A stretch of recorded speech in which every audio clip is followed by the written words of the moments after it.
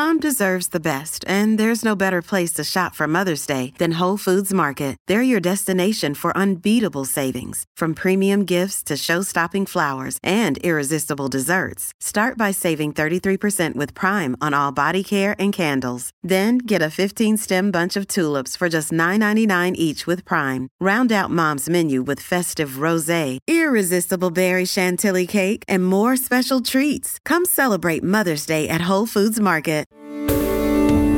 Something else.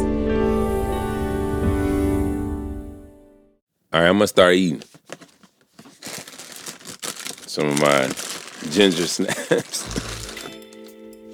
I think I've had these too long to the point that where they don't snap anymore. But they say it is 0 grams of fat.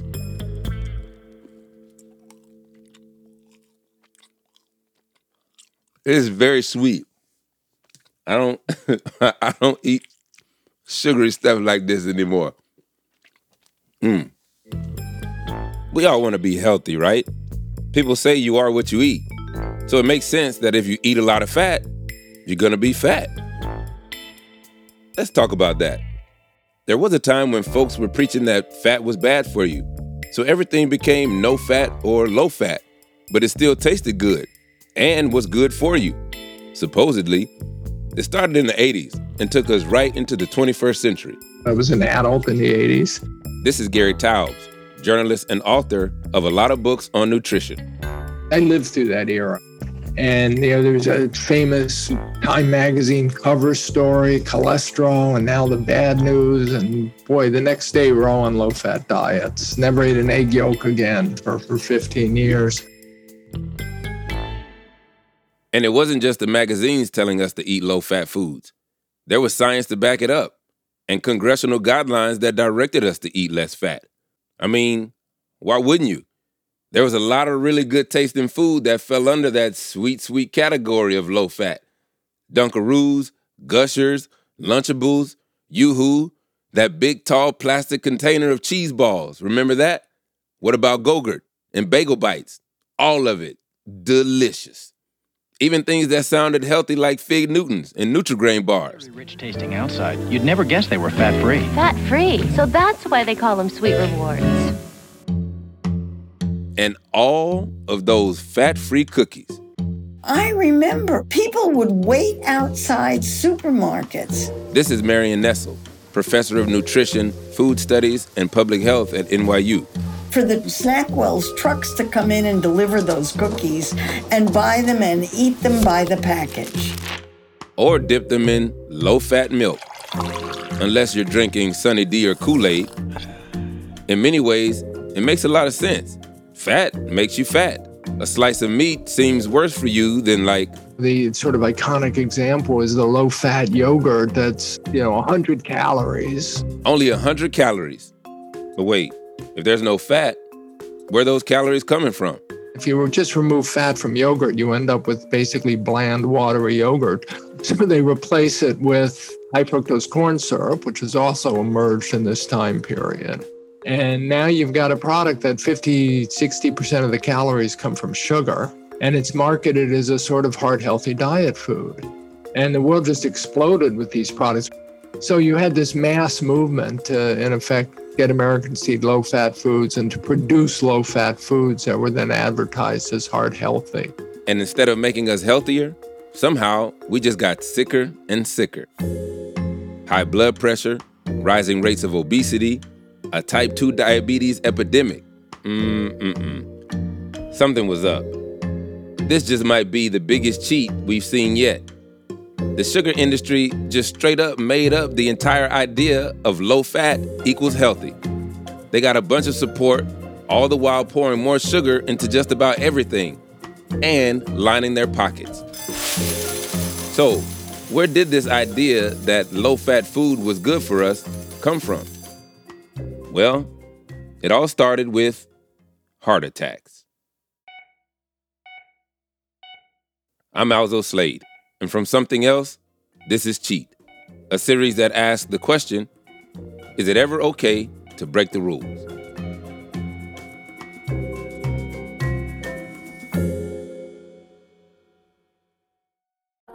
Have you ever felt like escaping to your own desert island? Jane Gaskin did exactly that, trading in the family home to begin a new life in the tropics. But she soon discovers that paradise has its secrets. I'm Alice Levine, and this is The Price of Paradise, the island dream that ends in kidnap, corruption, and murder. Wish you were here? Follow The Price of Paradise now, wherever you listen to podcasts.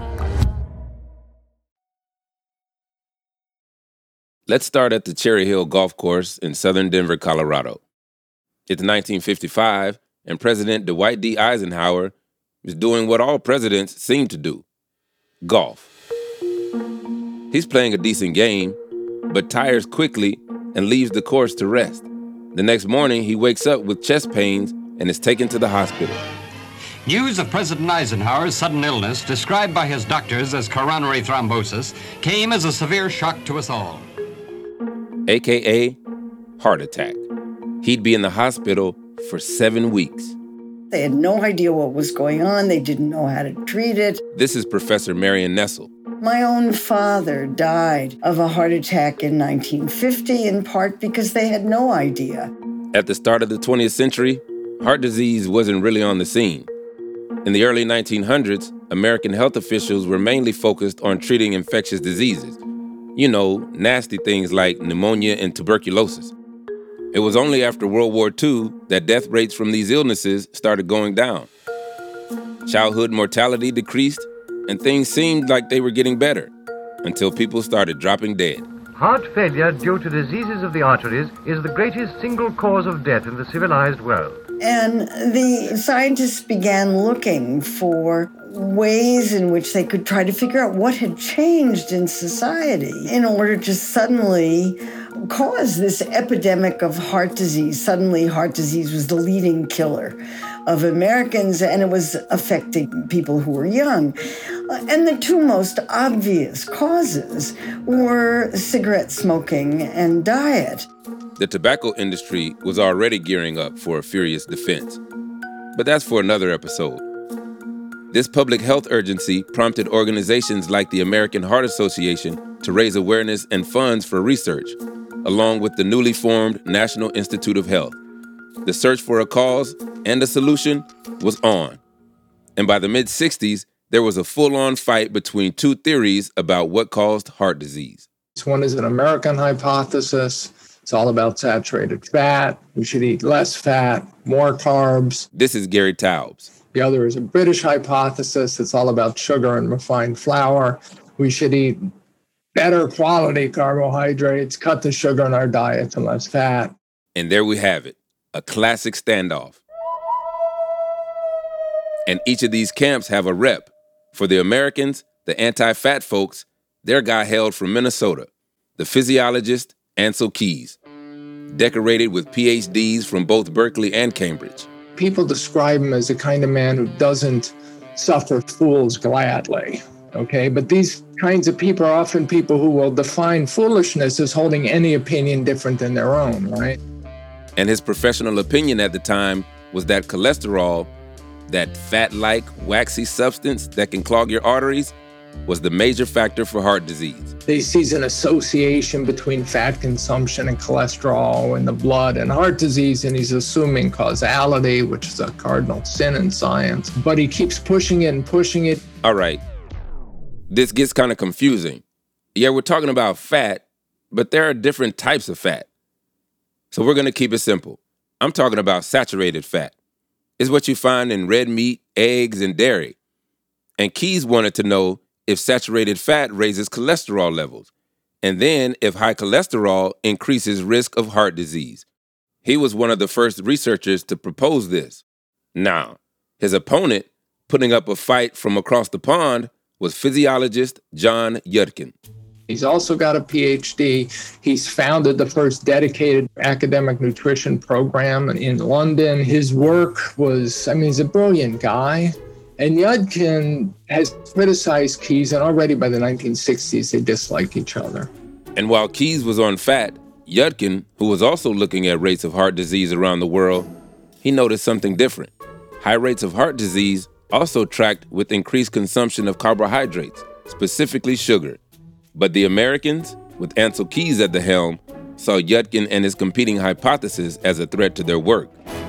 So when Yudkin published something about sugar and heart disease, Keys would publicly attack the Brits' work and his reputation.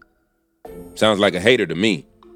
And at this point, Keys was just punching down, because in the aftermath of World War II, America was in a better position than a lot of other countries and was pretty much leading the charge on this particular research. And we become sort of the driving force in nutrition research in the world in the 1950s and 60s, mainly because we've got the funding available to do it, not necessarily because the American researchers were the best scientists. And so Yudkin and other researchers also interested in the impact of sugar were excluded. They were pretty much boxed out, which meant all eyes were on Keys, who in 1958 started what will become a famous study in the field of diet-related research, the 7-country study.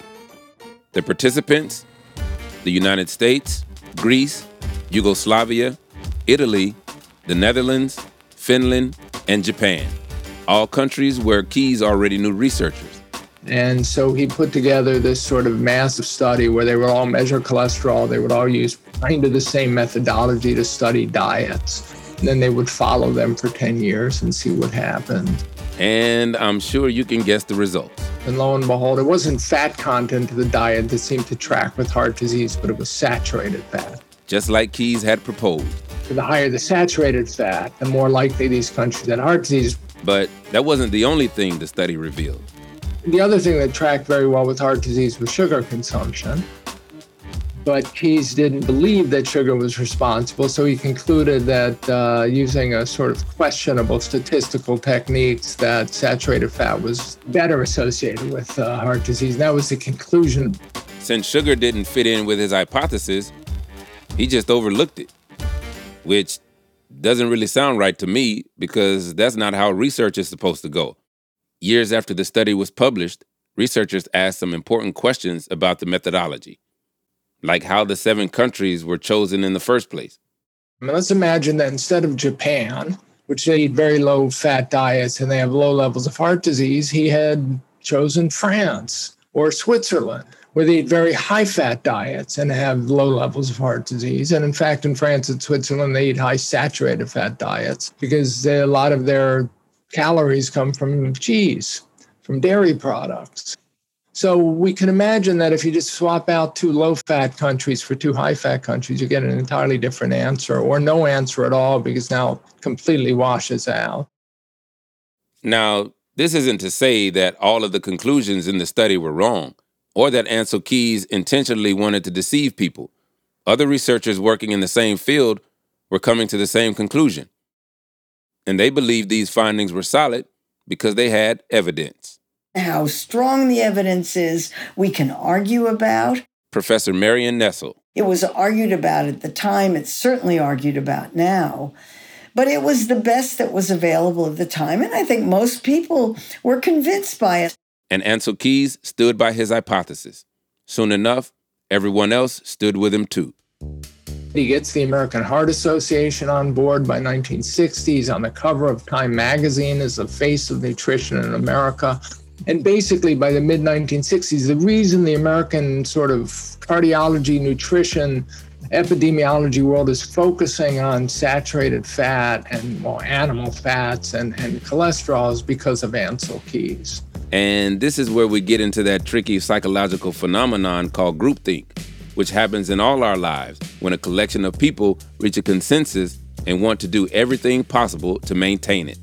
Just think about politics, religion, fashion trends, and unfortunately, yes, science too. Groupthink really dominates modern science. If you want to get a grant, your grant application will be reviewed by the NIH or other grant organizations by leading researchers in the field who will have become leading researchers because of their contributions to the conventional thinking. So if you're arguing that the conventional thinking is wrong, these people who are reviewing your papers or reviewing your grant applications are very naturally going to think you're wrong. Other researchers continued to publish studies that implicated fat in coronary heart disease.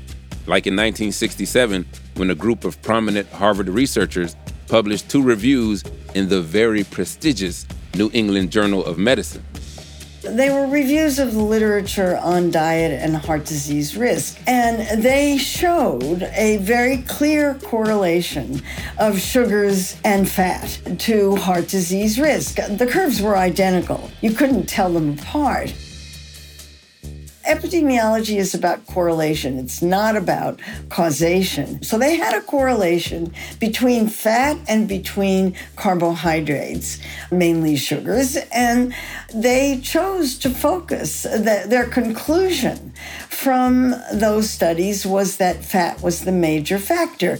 So a group of experts, these Harvard guys, reviewed other people's research to see if it held up. And they concluded that yes, fat still seemed to be the major factor in heart disease. And even though there was some evidence for sugar in the studies, they too just ignored it. And the reason for that, I think, was because of the studies that one of the authors had done, which showed a very clear increase in heart disease risk from saturated fat in the diet. That's a correlation that still holds up. And so they ignored the carbohydrate. They thought that was something that didn't fit with the other data that they had. Another example of that groupthink problem, right? Well, in 2016, when a team of researchers at University of California, San Francisco uncovered some secret documents about this particular Harvard review, it turns out something else was happening too. Those documents are absolutely shocking. I mean, absolutely shocking. More after the break. Welcome to True Spies, the podcast that takes you deep inside the greatest secret missions of all time.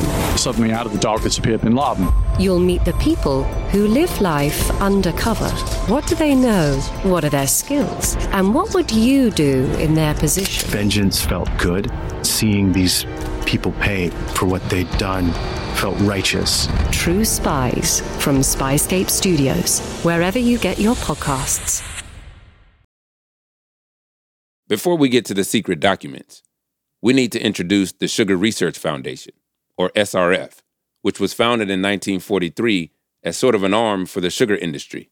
Yeah, it was an industry-funded foundation, and its goals were very clear. If there was any evidence that linked sugars to chronic disease risk of any kind, to cast doubt on that evidence. Starting in the 50s, the SRF put their money into a public information campaign to establish, quote, the facts concerning sugar and health. This meant funding scientific studies and reviews. Okay, so back to these researchers who found a box of secret documents in 2016. Those documents showed that the SRF had paid the Harvard researchers who did that big deal 1967 Harvard Lit Review, you know, the one that drove home fat as the problem. They paid them $6,500. About $50,000 in today's money. And the funding wasn't disclosed because it didn't have to be. That was before journals started requiring authors to reveal who had funded their studies and who they got money from that might be related to the study. So all of that was completely legitimate. Whoa. You gotta be kidding me. Something about this just feels wrong. I mean, just because something is technically allowed doesn't mean it's always right. Just think about how people used to smoke indoors. And there was more. It wasn't just the secret funding, because other papers in the box showed that the SRF was choosing the scientific studies for review, had communicated the result that they wanted, i.e., sugar is not the problem, and reviewed the final draft before it was published. When the sugar VP received it, he replied, quote, "Let me assure you, this is quite what we had in mind, and we look forward to its appearance in print." No shit you look forward to it, because you're the one who paid for it. So, to make sure we're all clear here, the sugar industry was paying researchers to highlight science that worked in their favor. It's fat that's bad, and dismiss anything implicating sugar. Basically, they were cooking the damn books. The documents were so shocking, and it's so difficult to get that kind of information. The fact that they hit on a set of documents that revealed this kind of thing was just extraordinary. I mean, it's what you suspect, but you never see it. So there was some evidence that fat was a factor in heart disease. And the sugar industry is like, hey, this is an opportunity. Let's just ride this and keep framing fat. And as for the Harvard researchers, even if that was the scientific consensus at the time, well, it's hard to argue that they were being objective. We know now that the funding bias occurs mainly in the way the research question is framed and in the way the research results are interpreted, and that the investigators often are completely unaware of their own biases that are brought on by industry funding. They don't recognize the bias. They think they're just doing science and that the science is not influenced by this sort of thing. But there's so much research that shows that it is. And to be clear, a lot of researchers took industry funding. Even our two main men, Ansel Keys and John Yudkin. But if there's some evidence to suggest that industry-funded results could be biased, what does it mean that these same researchers go on to work in spaces of influence? So there were a lot of conflicts of interest here. Some of them disclosed, some of them recognized, most of them not recognized. Speaking of some of these conflicts, one of the authors of the Harvard Lit Review was the founder of the Harvard Nutrition Department, which would accept hundreds of thousands of dollars in industry funding. Another author ended up advising a Senate committee on dietary goals for the U.S. that laid the groundwork for the first U.S. dietary guidelines, published in 1980, which said, avoid too much fat, saturated fat, and cholesterol, because you have a greater chance of having a heart attack. There was good reason to reduce fat intake, and the 1980 guidelines did include an instruction to avoid too much sugar. But they said that the main reason for that was because of tooth decay. They didn't link sugars to heart disease or cancer risk. Fat had successfully been framed as the bad guy. Sugar got off scot-free, at least for heart disease, and by the mid-1980s, this turned into a directive to the American people. The National Institutes of Health sort of declared a consensus that saturated fat, dietary fat, was a cause of heart disease. We should all eat low-fat diets. The government launched one of their administrators said to me it was a massive public health campaign, basically getting Americans to eat low-fat diets. Boom. And just like that, we've got the creation of the low-fat diet. Well, let me say something first about why fat was considered the major factor. It was for good reasons and not so good reasons, looking back on it. The rationale was that if you reduced your fat, this sounds so naive, I can hardly say it with a straight face, but it was what people thought at the time. The goal was to cut down on saturated fat. That was the risk factor for heart disease. But you couldn't expect the American public to understand the difference between saturated, unsaturated, and polyunsaturated fat. That's where I think the big mistake was made. Oh, so you couldn't say eat less saturated fat, but you also couldn't say eat less meat. Because the meat industry would object, so they said eat less fat. It was a euphemism. And then the food industry said, okay, less fat, fine. We'll take the fat out, but we have to replace the calories with something. And they replaced the calories with sugar. And that was the Snackwell's phenomenon. No-fat cookies advertised as no fat with the same number of calories, but those calories came from sugar. And that's where they screwed us. More after the break. The sugar industry is often compared to the tobacco industry, which also sold a product that was detrimental to people's health. But the strategy was a bit different. The sugar industry had a different challenge than the cigarette industry. The cigarette industry had a research community that was generating data that completely indicted cigarettes and, as addictive substances that cause lung cancer. So the cigarette industry and the tobacco industry had to fund research that would somehow produce bogus results or bogus interpretations of the data and claim the opposite. So, for the sugar industry, there was science to back up the claim that fat was bad for you. And there were scientists who had already decided to overlook sugar as a factor for heart disease. The sugar industry produced more studies that would continue to drive home the point that fat was bad. After that, all they needed to do was convince you, me, and everybody else to buy it. This is where sugar and tobacco industry's tactics align. Aggressive PR campaigns. The sugar industry even got an award. The public relation industry's version of an Oscar for their public relations campaign, I think it was 1976, convincing the American public that sugar was harmless. Ain't that sweet? Pun intended. I mean, you guys got to see some of these sugar campaigns from the 70s. They're pretty ridiculous, and I feel the need to share some of them with you so we all can stand in disbelief together. This first one, it says, if sugar is so fattening, how come so many kids are thin? What the hell are y'all talking about? So many kids are thin. Oh my goodness. And then there's another one that says, sugar can be the willpower you need to undereat. And there's a picture of a woman licking an ice cream cone with the caption that reads, enjoy an ice cream cone shortly before lunch. Nobody really eats dessert before lunch. At least growing up, I'd get a whooping from my parents if I did. And then this one is a doozy. I'm gonna ask you this. Have you guys ever heard of the fat time of day?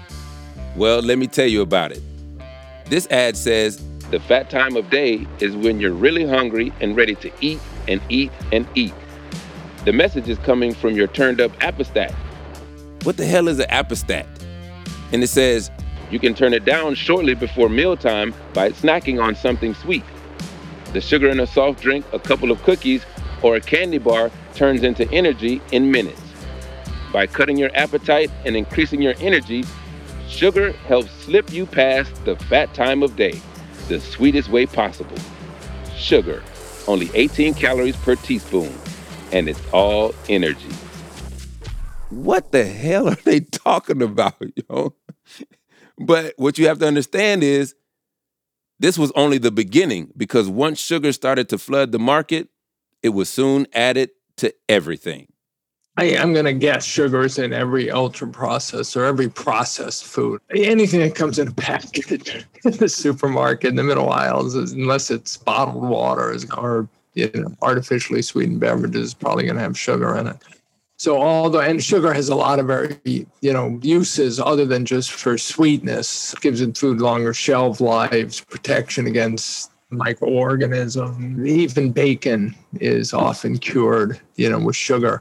When you're walking through the grocery store, getting your food, snacks, or drinks, it's hard to find something that doesn't have sugar in it. Just try picking up packages of food and checking out the ingredients. Stuff you'd never even guess. But it's there, and it tastes good. So it's hard to stop eating it. We as humans love sweet things, and that is evolutionarily sound. There's a reason for that, and it relates to making sure that we consume the necessary energy to live. This is Dr. Dean Schillinger, a general internal medicine physician and professor of medicine at the University of California in San Francisco. So we have built in us a strong desire for sweet things. In some cases, it may be something that we can get addicted to. What the added sugar industry, and in particular the sugar-sweetened beverage industry, has done is, being well aware of this trait and having studied it in exquisite detail, created products across their portfolio and within each product that has ever-increasing amounts of added sugar in different forms, so that we begin to consume some sugar, and then the next year we're consuming more sugar, and then by the end of a few years we are consuming inordinate amounts of sugar, where you have children who have eaten well over their body weight in added sugar alone by the time they're 5. Dr. Schillinger has been a physician for about 30 years. When he started out, it was during the AIDS epidemic. But now he's facing a new public health crisis, one that's spiked in recent decades. When I started as a physician in my primary care clinic in 1995, I'd say about 1 in 15 or so of my visits had to do with a patient with type 2 diabetes. Now, 1 in 2 of my patient visits are with patients who have type 2 diabetes. So there's type 1 and type 2. But let's focus on type 2 diabetes, which make up 95 to 98% of cases of diabetes around the world. It's commonly stated that this is caused by a multiplicity of factors, and that certainly has some truth to it. We are more sedentary, we're on the screens more, but the primary driver appears to be patterns of food and beverages that we consume now compared to 40, 50 years ago, particularly ultra-processed foods and beverages that are high in added sugars. And this tracks with the diets patients report to Dr. Schillinger. They're often eating processed, sugary foods and drinks that are cheap, accessible, and taste really good. These foods are advertised as cool and healthy to eat, especially to kids, low-income communities, and communities of color. I mean, if you go to the store, think about how colorful all these cereal boxes and candy packages are. They look good, and they're cheap, and your kid just keeps nagging you about it. So why not get them? I think that's really where the cheating comes in, is the dangling of this fruit, this added sugar fruit, without acknowledging the health dangers that accompany it, and without being willing to engage in any form of regulation, self-regulation or external regulation, to ensure that people don't consume disproportionate amounts of this unhealthy product. And the way you do that is by creating false narratives and appealing to our desire to be cool, our desire to be happy in the immediate term, and our desire to celebrate every day with family. And this brings us right back to the tobacco industry playbook again. Public health and the general public finally was able to fight back with powerful legislation and regulation because of the problem of secondhand smoke, right? Your smoking harms me, so we have to regulate it. The food and beverage industry in this case has a similar culpability, but it can hide behind the statement that, well, everybody needs to eat. People need to eat, right? And, people will starve if they don't eat. So therefore, we can do whatever the hell we want to do and put it under the guise of, well, it makes it less expensive, so, people aren't hungry. And that's what really needs to be challenged. Part of this story is not just understanding who did the cheating, but also who was cheated. Because it's a lot more than just a few people who are now wrestling with the financial, social, and health consequences of eating more sugar. And this brings us back to the rise of type 2 diabetes. I mean, it used to be called adult onset diabetes, but more and more kids are diagnosed with it every day, and the impact it has on the body can be devastating. Virtually every organ in the body is affected by type 2 diabetes from the head to the toe. And I'll start from the head. It is a cause of strokes, which is part of a brain death that can lead to paralysis. It's a leading cause of blindness. It can cause tooth loss, tooth decay, gum disease, kidney failure. Dr. Schillinger stayed true to his word, and he listed every way sugar wrecks the body from head to toe. But I do want to know one thing he says. Heart attacks are a very common problem. In fact, it's the number one cause of death in people with diabetes. Heart attacks.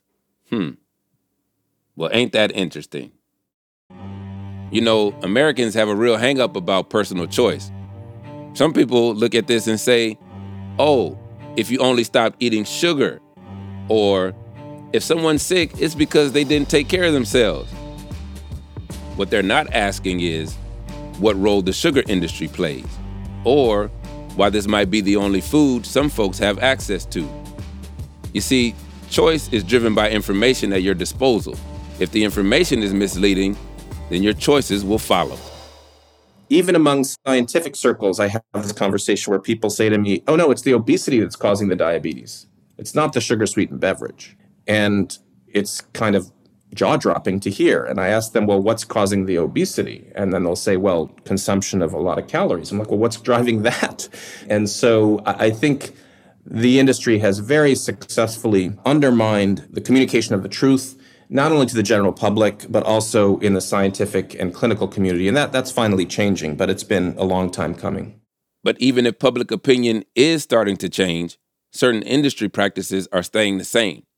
In 2016, Dr. Schillinger was part of a team that reviewed research studies over a period of 15 years that sought to answer the question, do sugar-sweetened beverages cause obesity, diabetes, and heart disease? And they found that half of these studies concluded sugary beverages do cause obesity, diabetes, and heart disease. And the other half concluded they don't. It was split even. But upon further inspection, those studies that found that there was no causal association, that sugar-sweetened beverages do not cause markers of diabetes and obesity, nearly all of them, I think it was 96% of them, were in some way funded by the beverage industry. In contrast, when we looked at those studies that found that there was a cause, they were all independently funded with no conflicts of interest. This kind of correlation, where nearly every study that found it was not causal was funded by industry, and nearly every study that found that they were causal were independently funded, provided very clear evidence to us that the industry is manipulating the scientific process in very, very sophisticated and compelling ways to create controversy. And that creation of controversy has very significant public health implications because it significantly undermines any attempt to regulate added sugar consumption. Come on, man. It's the same shit as before. The sugar industry paying researchers to dismiss scientific findings that don't serve their interests. And as long as there's some science to validate sugar's safety, then it's hard to make moves to regulate it. Good policy cannot move forward if there is this belief that we're not quite sure if these things are bad or not.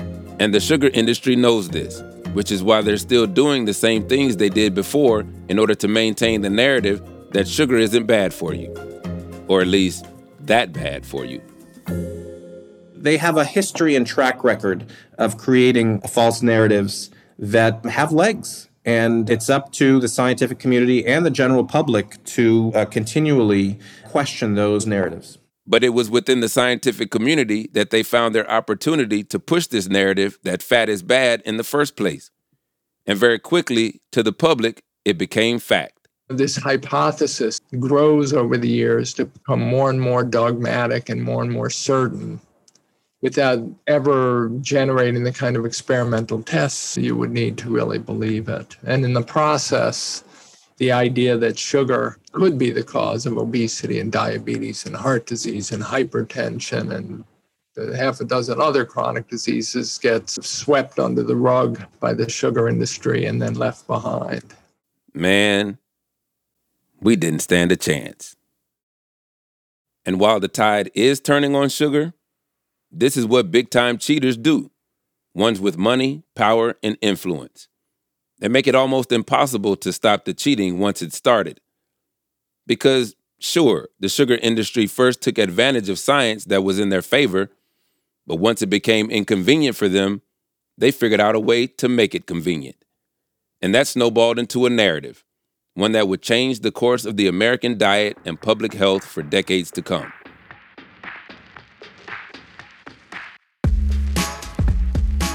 Hey folks, thanks for listening. Just a reminder to follow Cheat wherever you get it.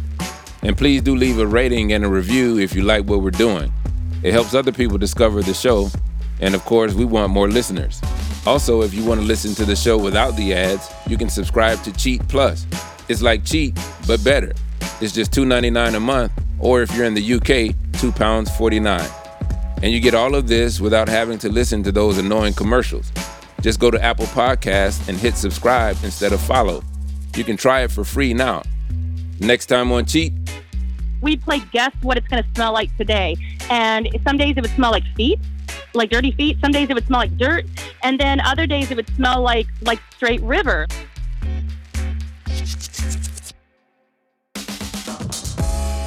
Cheat is written and presented by me, Alzo Slade.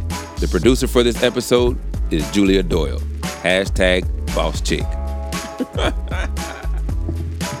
The executive producers are Lizzie Jacobs and Tom Koenig. The series editor is Joe Sykes. The original idea for this show was developed by Tom Fuller. Engineering, sound design, and scoring by Martin Peralta. Our design and visual team is Emma Lansdowne and Sarah De La Rue. Special thanks to Steve Ackerman, Mark Rivers, Peggy Sutton, and Ella McLeod.